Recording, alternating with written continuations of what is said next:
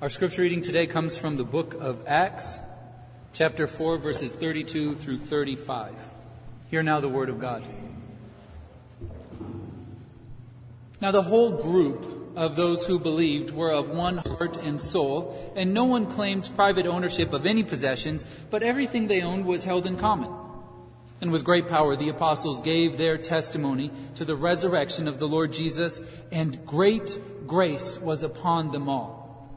There was not a needy person among them, for as many as owned lands or houses sold them and brought the proceeds of what was sold, and they laid it all at the apostles' feet, and it was distributed to each as any had need. This is the word of God for us, the people of God. Thanks be to God. There was this faith healer, and you've probably seen guys like him on TV. His go-to phrase was, "With God, anything is possible." And people would come from all over the world, and they were sick, or they were stuttering, or they were depressed, and he would lay hands on them, and he would pray over them, "In Jesus' name!" And the Holy Spirit would come rushing on them so fast and so strong, and they'd fall over. And he'd always have a couple helpers following along behind him, not for extra praying power, he had that covered, but to catch these people as they fell down. And obviously there were skeptics and there were believers, but a local reporter asked to interview him, and he agreed, and they talked about miracles and the power of God to mend bones and to lift spirits and to heal relationships. And he told this reporter, people today just can't believe that God is real. He is working in the world. With God, anything is possible. I've seen it. I have experienced it in my own life. And they talked about his favorite Bible stories, and you're not surprised, but they were all healings. When Peter looks at a crippled beggar and says, "I don't have any gold, but what I have I give to you. In Jesus' name, stand up and walk." And the passage where Jesus smears mud on a blind man's eyes and the man can see shapes. And by the power of God, this man who had never seen in his life suddenly has 20/20 vision. And he said, "You see, with God, anything is possible, but our world today just doesn't believe that." A few weeks later, this healer was preaching through the book of Acts, and he read over this story, and he yelled out, "With great power the apostles gave their testimony to the resurrection of Lord Jesus." But when he started talking about this money stuff, he said, "We read that there was not a needy person among them, but we know that just meant spiritually needy. After all, Jesus himself said that the poor will always be with us, so we know he doesn't mean we have to give up something. It's not the church's job to take people's money. It's our job to save people's souls.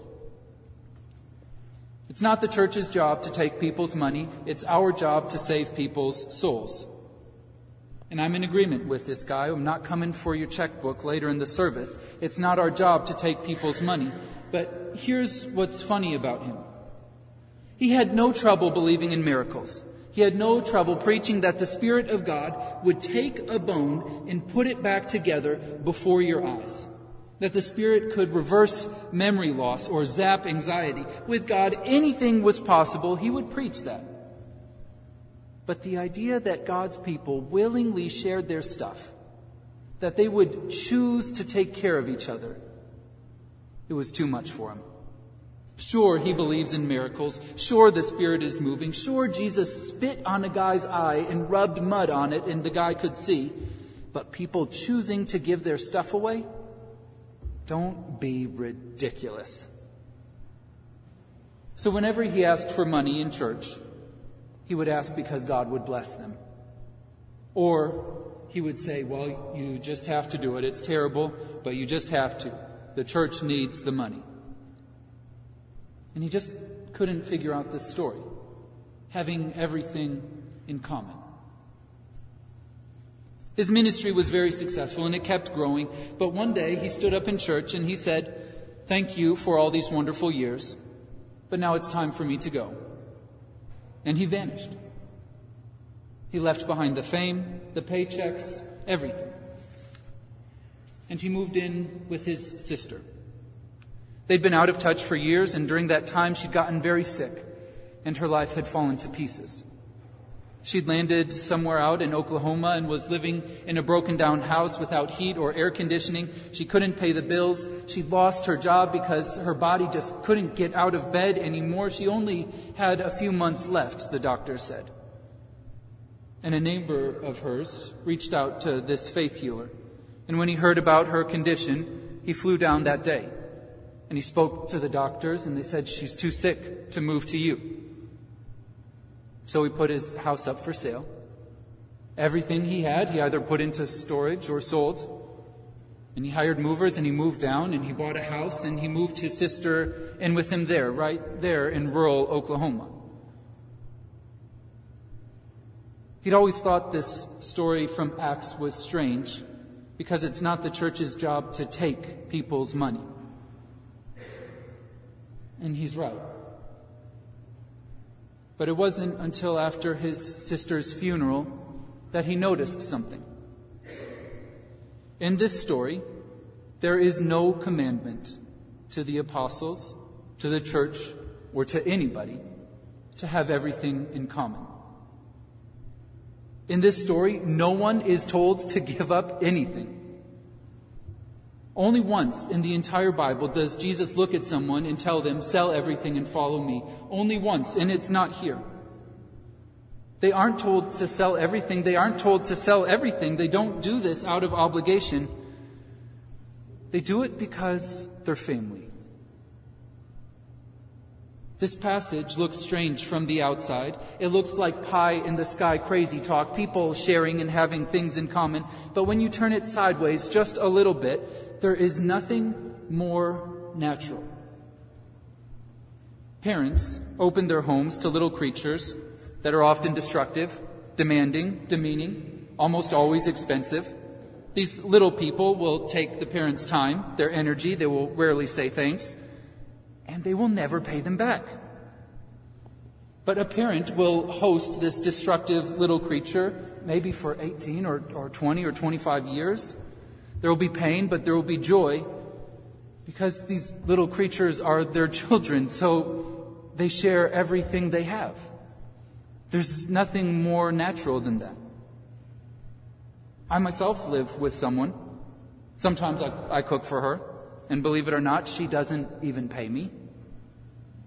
We have all our food in common. It sits in the same fridge, not because someone told us to, not because we're some kind of hippie socialist commune. Because love compels us to share our lives because we're family. So we take care of each other. If you yourself love someone, you might even let them borrow your car from time to time. Some of you must love us because you have let us borrow your cars from time to time. We, as a church, share things in common. Not because God said we have to, because we're family. In this passage from Acts, it only looks alien until we realize how constantly we do this already. It's called being a family. So in this story, Jesus is gone. But the Spirit of God is present in the church, and the Spirit it heals bodies and it heals minds. It frees us from addiction and sin. It does these miracles. But there is one miracle that as Christians we believe the Spirit does in all of our lives, in everyone's life. When you're baptized, the Spirit of God is poured out upon you. You are washed clean by the blood of Jesus, and you are adopted into the family of God. We are a family. So Jesus is gone, but the Spirit of God is just getting started. And as new believers join the church, they don't just get their name on a list. They aren't just added to the membership roll in alphabetical order. Their name is added to the family tree. They become Uncle Steve. They become Cousin Sue. They become family, and it's not just a metaphor, because being a family is being connected by blood, and that's what it is. That is a literal family. This is a literal family. It's not a metaphor. We are united by the blood of Jesus Christ. So this verse, it isn't pie in the sky. It's simple, like grandma's apple pie. It's all about family. When this group of people in Acts, when they started following Jesus, it was illegal. A lot of them, when they started following Jesus, their family literally kicked them out. You were a part of our family, now you're not, now you have no family. But the Spirit of God performed a miracle. And when they lost their biological family, the Spirit of God gave them a new one, a spiritual family. And like any family, they took care of each other. Which is why Acts says, now when the whole group of those who believed were of one heart and soul, and no one claimed ownership of any possessions, but everything they had, they shared.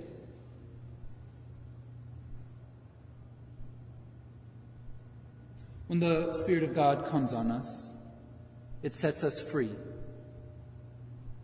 And that's not just a freedom from things, it's a freedom for things.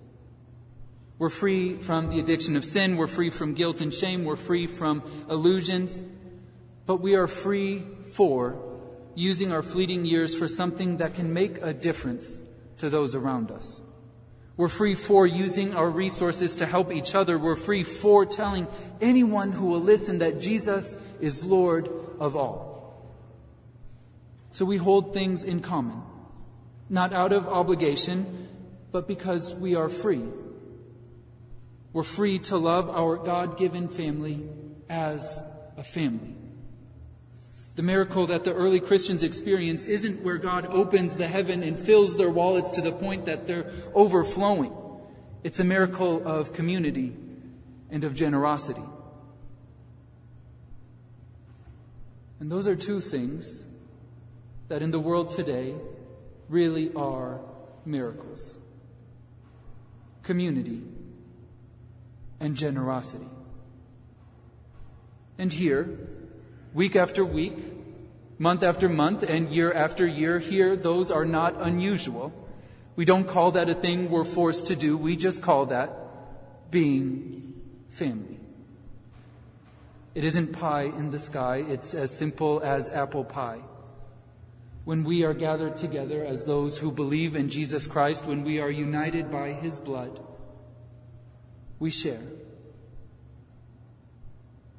We share. Because this is our church family. Thanks be to God. Amen.